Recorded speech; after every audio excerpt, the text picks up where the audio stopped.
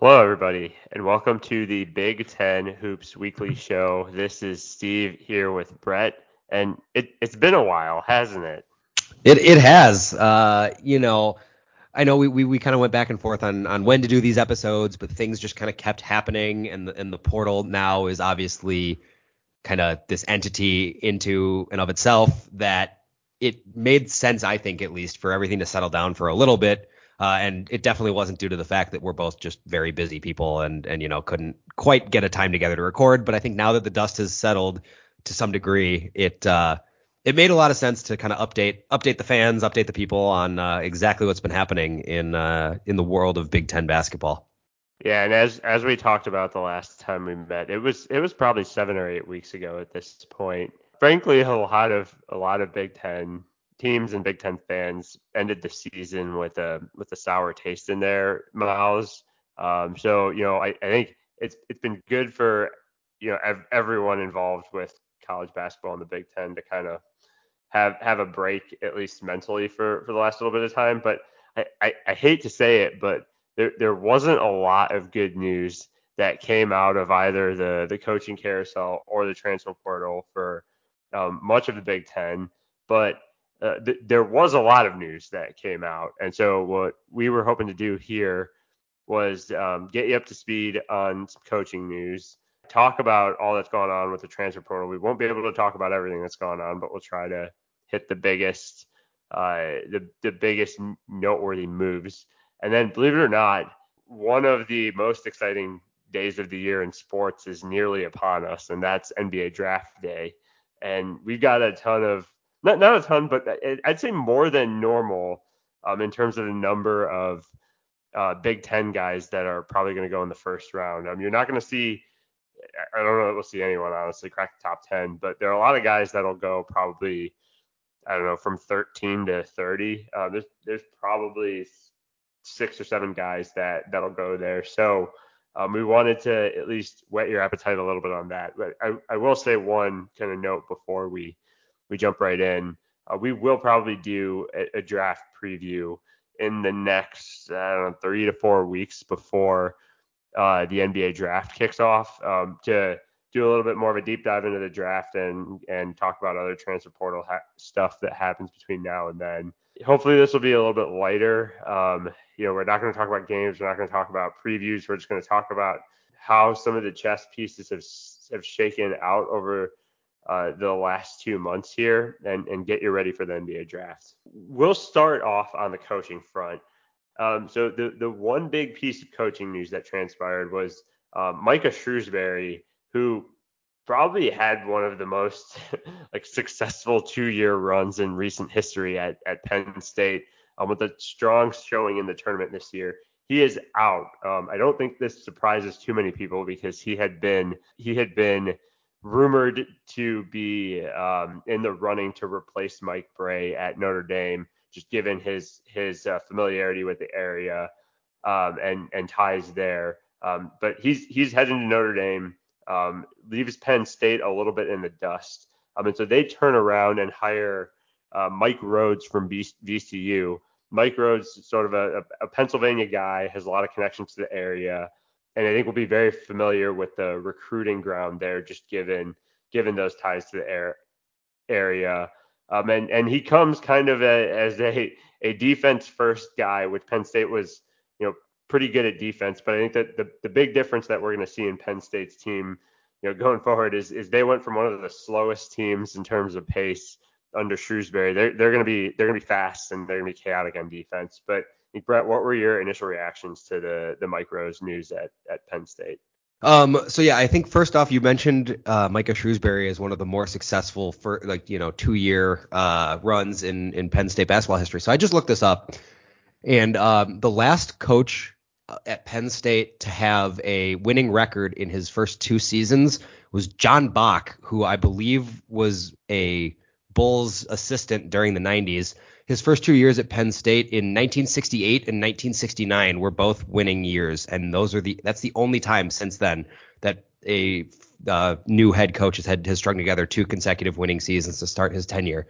So Yeah, I definitely feel for all of our Penn State fan listeners, but not the Penn State fans that don't listen to this podcast. You should know better. But yeah, so it's been a rough couple decades, and it obviously hurts to see a coach as good as Micah Shrewsbury in kind of an environment where he could succeed move on. I think that the way that Shrewsbury's kind of recruitment to Notre Dame played out did kind of have some downstream effects as to how Penn State was able to kind of find their next guy. But I think, especially given the circumstances, they did really well to end up with Mike Rhoades.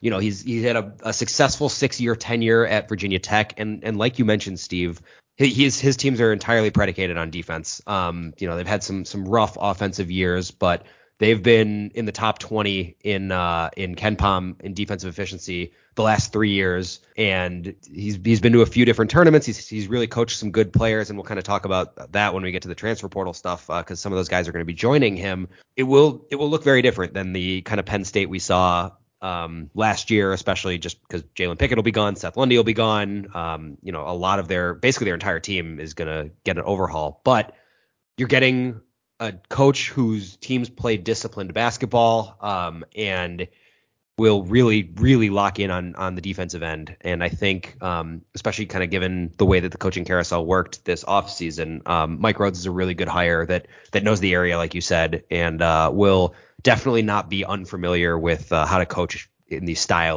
preferred style of Big Ten basketball. Yeah, and I think to that note on style, I mean, I think in terms of emphasis on defense, he'll fit in perfectly. But I think at least at VCU, the level of athleticism that his teams had, I think is a little bit unique. Is going to be a little bit unique compared to like what your average Big Ten team looks like. He's got dudes that can, they run deep lineups. They a lot of shot blockers, and a lot of speed. Which that's not to say that there aren't Big Ten teams that have those traits, but I think he's going to over-index on those qualities. He's a student of that Shaka Smart VCU style of controlled chaos or whatever you want to call it. He was an assistant under Shaka during his tenure at VCU, and so I think the thing that he's going to have to deal with right now, just in his first year, is that their roster is barren. I mean, the cupboard is completely empty. All the recruits that Penn State had on tap coming into this year, I think, have asked out of their letters of intent, and he's essentially going to have to rebuild his roster through the transfer portal this year. However, I think he's going to recruit Eastern Pennsylvania really, really strong, and I think whether Penn State fans like it or not, he is here to stay because he has a $15 million buyout on that 7-year. He has a 7-year, like $30-ish million contract that he just signed. So you can see they don't want to get burned by someone again. They are going for staying power with this move, someone that's going to be loyal and someone that's going to really help build this program up from the bottom up. And I think he could have staying power as a result. Yeah, I totally agree. And I think you mentioned the years and the dollars, and it's something Penn State had to do. I mean, I don't think I'm making a super controversial statement that, especially pre Micah Shrewsbury, Penn State was not a very attractive job. In fact, if you told me before Shrewsbury got hired that their next coach was actually going to be a sitting head coach, that's I wouldn't have believed you. I mean, Ed DeChellis left Penn State to go to Navy. Like, it's not that recently, or not that far, in the past. So I think, you get a guy that hasn't really moved around a lot. I mean, this is his third D1 head coaching job, and he's kind of, obviously now in the Power Five, it's a big difference. And I think that they had to do that to really lock in kind of that staying power. And I think they got the right guy for that job. It might take, a year or so for him to, be able to recruit effectively. But, we're going to talk about, he brought a couple guys over. He's gotten some transfers. And I think all things considered, without Shrewsbury, I think Penn State made a very solid hire. And on that note, let's talk about the transfer portal, because that's probably what's drawn the biggest headlines out of the Big Ten in the last couple of months here. Let's start at the top. I believe the number one player that entered the transfer portal, according to most rankings, was Hunter Dickinson of Michigan. He has left Michigan for Kansas. I think in some ways interesting move given that two of Michigan's top players from their team last year, Kobe Buffkin and Jet Howard, both declared for the draft. Seems like Hunter wanted no part of what's going to be likely another down year for them, given what they have to replace. What were your initial thoughts on Dickinson choosing to leave the conference? I feel like I was both surprised and not surprised. Especially, he's obviously never been one to hold his tongue in any real situation ever. And I think the interesting thing is that his NIL package last year was according to him, less than $100,000, which is pretty nuts for a player. And you can feel free to jump in if that's not true. But for a player of his caliber, pro prospects, whatever. But I think of a college player of his caliber, that's not exactly the going rate, depending on who and what you read. So I understand that, especially given his potentially limited pro outcomes in the United States. I think that it made sense to go just find the biggest amount of money he could and go from there. Especially when you read about guys like Oscar Tshiebwe clearing $2 million last year. It is interesting. I think there's a lot to be said for having two potential lottery picks declare for the draft, and kind of where Michigan's roster is headed for next year. That's a topic for a different podcast. So I understand the draw of other programs. I understand just needing a change of scenery, right? He's been at Michigan for 3 years. He has not really developed necessarily in the way that he or Michigan fans might have hoped at both ends of the court. And I understand why he would want to go somewhere where he doesn't always need to be the guy all of the time. I don't know what that says about his mentality towards the game of basketball, but he also landed at Kansas. And I think that, Bill Self is a hell of a coach, and we'll be able to get a lot out of him, especially given the pure talent that Kansas is bringing back next year with a huge hole in the front court that he's able to fill. I think that was very well said. I think it's one of those things that probably works out for both parties involved. I think Michigan program's in a little bit of transition right now. And while he would have raised their ceiling for sure, I think even just stylistically with the way the game's moving, I don't know that his back to the basket kind of slower game would have worked for a team that's trying to carve a new identity. Whereas I think with Kansas, they'll be able to slot him in and find a role for him on, whichever type of way that team chooses to play. From that, let's talk about Illinois. So Illinois, we talked at length last year just about how up and down their program was, and two critical departures that were very relevant. I mean, calling them rotation players is probably an understatement, but Jaden Epps and RJ Melendez are both out at Illinois. They're essentially both high value starters. And to me that move's interesting. Now again, I think Terrence Shannon out, a lot of roster turn there. The thing with Sky Clark early in the year. I think there's all of the way things played out with Illinois pointed to the fact that something wasn't right in the locker room there last year.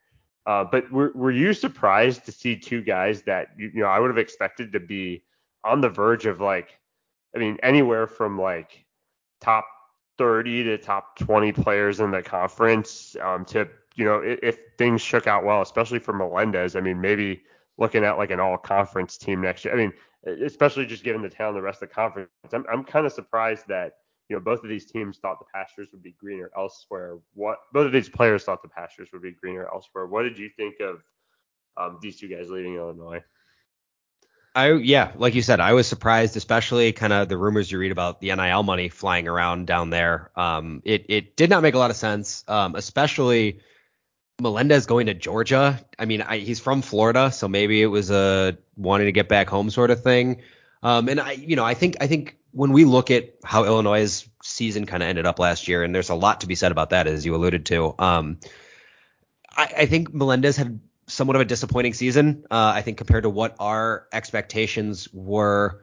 He wasn't utilized as much as maybe we would have thought, kind of as Underwood had to juggle some rotations. But Epps is a guy that really couldn't have asked for more opportunity, especially once Sky Clark left the team. He was a starting point guard. He was getting a lot of opportunity. And he was playing pretty well, especially for a freshman kind of adjusting to the Big Ten. I kind of get the appeal of Georgetown in the new Ed Cooley era. I think that's, if Patrick Ewing was still the coach, then it would be a different conversation. So I guess I get it if he really thinks that, that's going to be a better situation for him. But I think like you had alluded to, I think there's a lot of questions to be asked in terms of, and I'm not an Illinois insider by any means, so I have no idea, but you do kind of have to wonder about the locker room and Underwood there. I think it's been a churn of transfers, and you don't really see a lot of guys kind of playing out their scholarship limit there. So you kind of got to wonder if they think they're getting better coaching elsewhere or if there's just a bad culture there. Yeah, could not agree more. I think they're similar to Michigan, and they had a better year than Michigan did last year. But I mean, I think they're trending down for next year, which is going to be a theme that I think we'll talk about with a lot of teams, frankly, from a talent standpoint. Another interesting move that I think involves, a pretty high caliber Big Ten rotation player from last year. Cam Spencer is out at Rutgers. And that's surprising for a couple of reasons. I mean, he seemed to be glue guy's the wrong word, but he really made an impact last year. I think his biggest play of the year was that shot that he hit in West Lafayette just after New Year's early in the season to a go ahead bucket to beat Purdue late in the game there. And he Rutgers had a lot of injuries last year, and obviously their season ended in disappointments where most experts had them in the tournament going into Selection Sunday, and they were mysteriously left out. So I think, I would imagine that the feeling at Rutgers right now around their basketball program, there's still some sting from that. But I mean, I thought again, like Cam Spencer would have had a shot at like being an all conference two guard, just given the mass exodus of talent from last year and the dearth of talent coming in. I don't believe he's committed to another school, has he? No, he is not. Yeah. The rumors are kind of floating around some pretty high profile programs. So Georgetown, UConn, Indiana, even Texas, Miami, and I mean the big thing, it's NIL money. That's kind of I mean, I've only been able to do a little bit of research on this, but yeah, he's kind of after getting some money, and I am fully okay with all these kids going and doing that. I think that is a whole nother podcast episode I'm sure we could talk forever on, but I mean it does seem like even with guys like putting guys out into the world like Geo Baker and Ron Harper Jr. and kind of guys that were like kind of at the forefront of the NIL movement, which is awesome. Their Rutgers itself has not been able to collect the funds necessary, but it apparently, yeah, Cam Spencer has received some big offer. There's obviously there are tampering issues given transfer portal stuff, but yeah, that's kind of what it seems. And his potential list of suitors would kind of indicate teams that have or programs that have cash lying around. Yeah, I think watch Indiana because I think that would be an interesting interconference move there. But I mean, I thought he had a great opportunity. He had a great opportunity next year to be, the best player on Rutgers, arguably. And I know, I think we and just everyone in college basketball right now is still getting used to the new reality of how the transfer portal works and the impact of NIL and how that all plays a role into this. But I mean, I think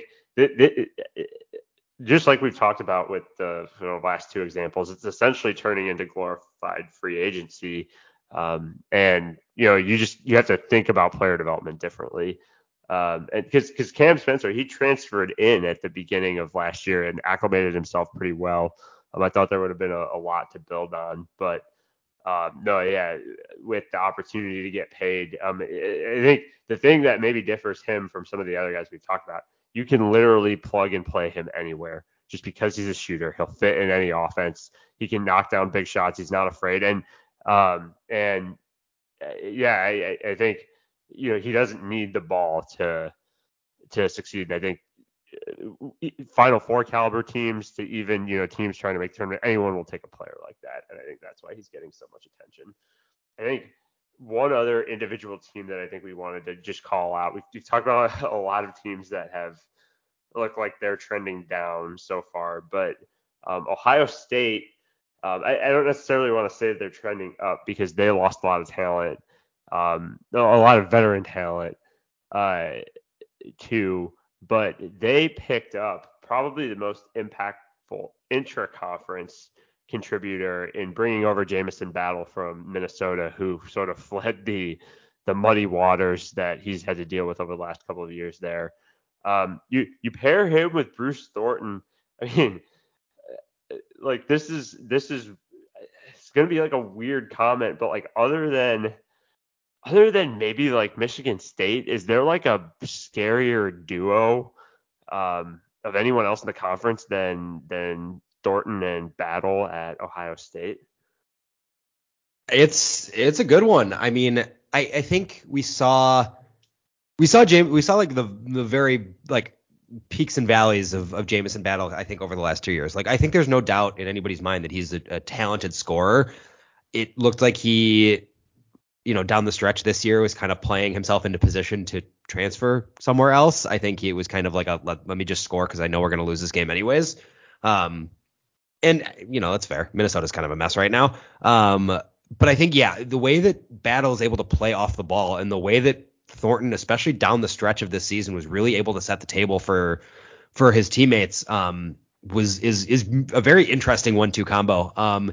And I mean, you bring in Dale Bonner too, from Baylor, and he's obviously got a lot of talent. Evan Mahaffey from Penn State is very intriguing, switchable guy. And I mean, they're losing a lot of talent too. Like, we have to, and we'll talk about this obviously when we preview the season once everything kind of settles down a little more. But yeah, I think especially given the off season that they had last year, in terms of just not being good, I think Chris Holtmann did a lot to really bolster that lineup in a way that I didn't necessarily think was possible after that last season. So those, I'd say, were probably the 3 to 4 biggest, headlines as far as transfer portal stuff across the conference. But that by no means covers everything that happened. Brett, maybe any noteworthy either departures or newcomers that you want to call out before we move on to the draft? Yeah, so just a couple. I think Hakeem Hart leaving Maryland is a really, it's a bummer for Maryland fans. I think he, especially down the stretch, was really kind of key in spurring, their run to the tournament. But I think that the talent that they've got left over will be able to kind of hold that off. I think so. I think it's definitely a big loss, but not insurmountable. Kind of the other departures I think weren't super impactful. Wisconsin loses Jordan Davis, Indiana loses Tamar Bates, kind of guys that never really lived up to kind of expectations. And I think we see that in where they ended up. Davis ended up at Illinois State, and Bates ended up at, I don't even remember where. Missouri? Does that sound right? Yeah, Missouri. So yeah, I think stuff like that. But I think there are a few newcomers that I think it's worth talking about. I think obviously like Indiana's bringing in Kalel Ware out of Oregon, who like obviously injury plagued year last year, but I mean still former McDonald's All-American. And you're going to pair him with the guy that Mackenzie Mabako that asked out of his Duke national letter of intent. So there's a lot there.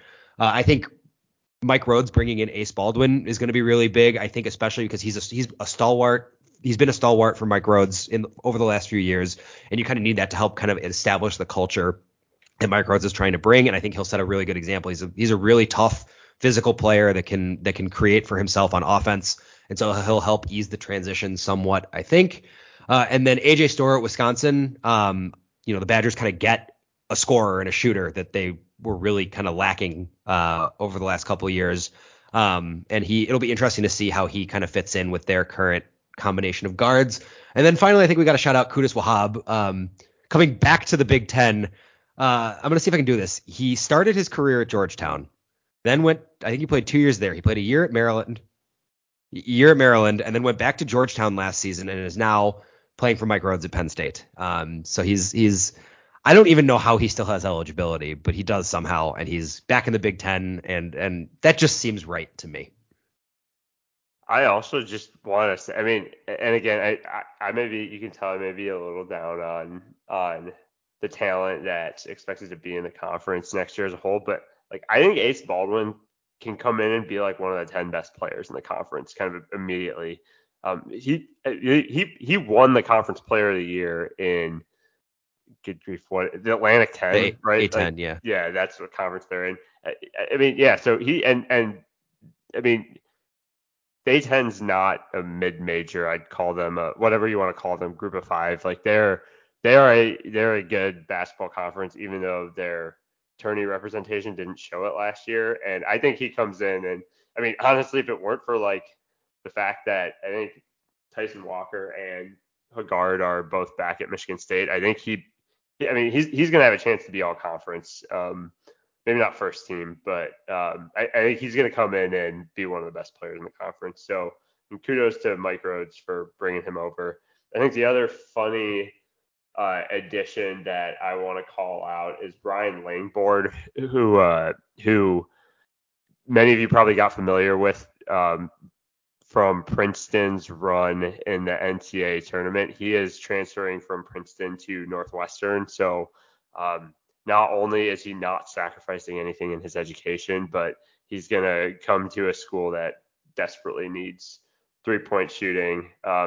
Northwestern, I should have said this in my last set of comments about Ace Baldwin, but Boo Buie coming back, I think, kind of makes them relevant. And Chase Audige probably is going to leave, but I don't think he's announced anything yet.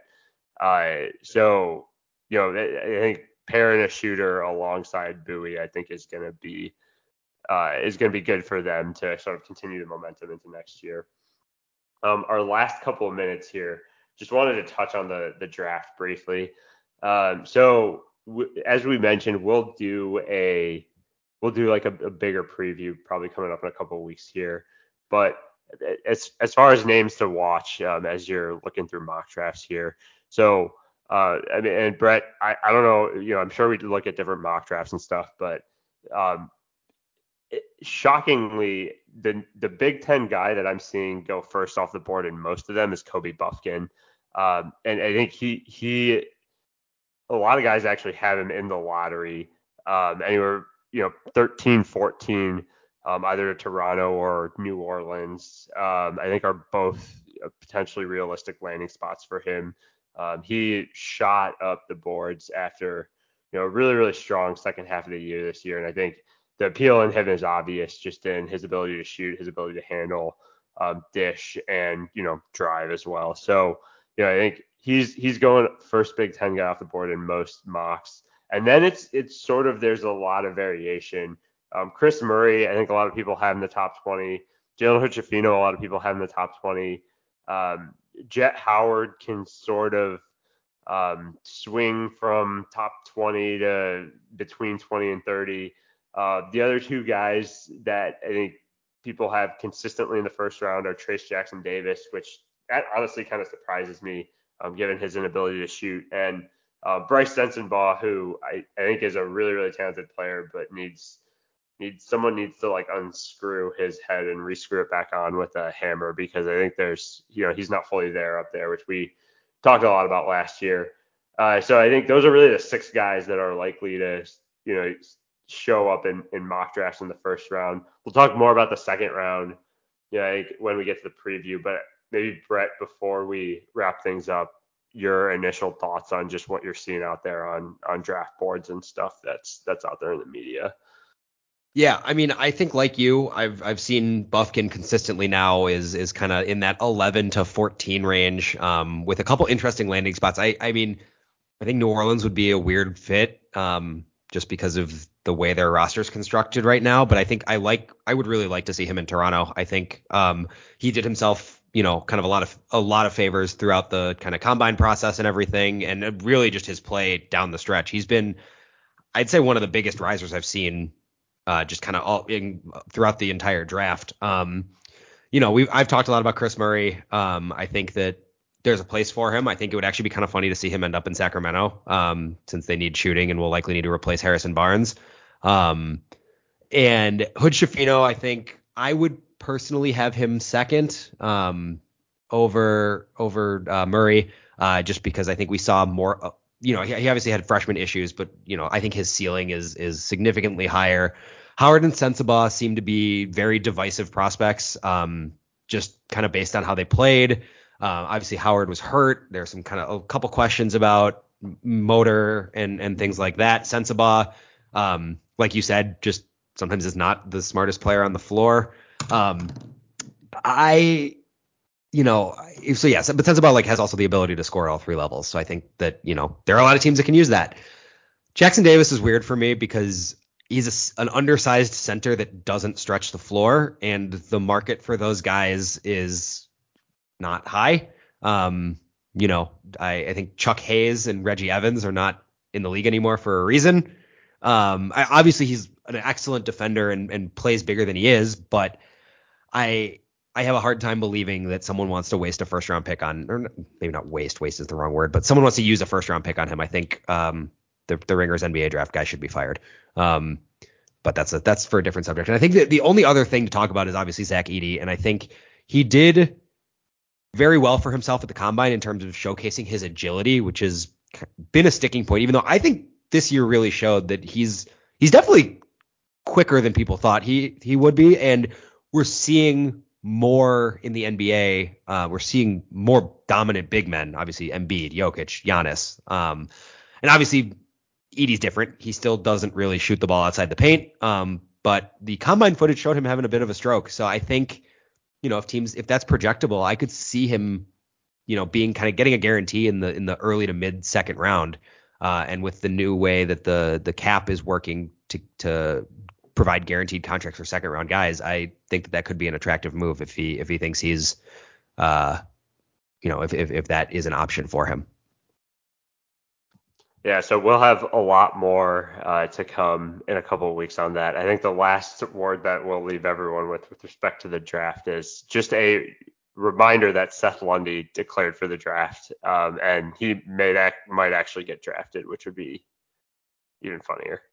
Yeah, he apparently is another guy where I texted Steve once I saw this report because I wasn't sure to believe it or not. I think in gameplay he went like 8 for 11 from 3 during the combine, and I mean, as we said when he kind of entered the draft, like shooting gets you paid, and if he can show throughout this process that he's a shooter, I could see him. There are way worse guys to take a second round flyer on. Totally. All right. Thanks to everyone for listening. It's the off season, but there's still a lot going on. So we'll try to be with you, not as frequently as we normally are, but semi frequently so we can keep you all up to speed. Thanks for listening, and talk to you guys next time.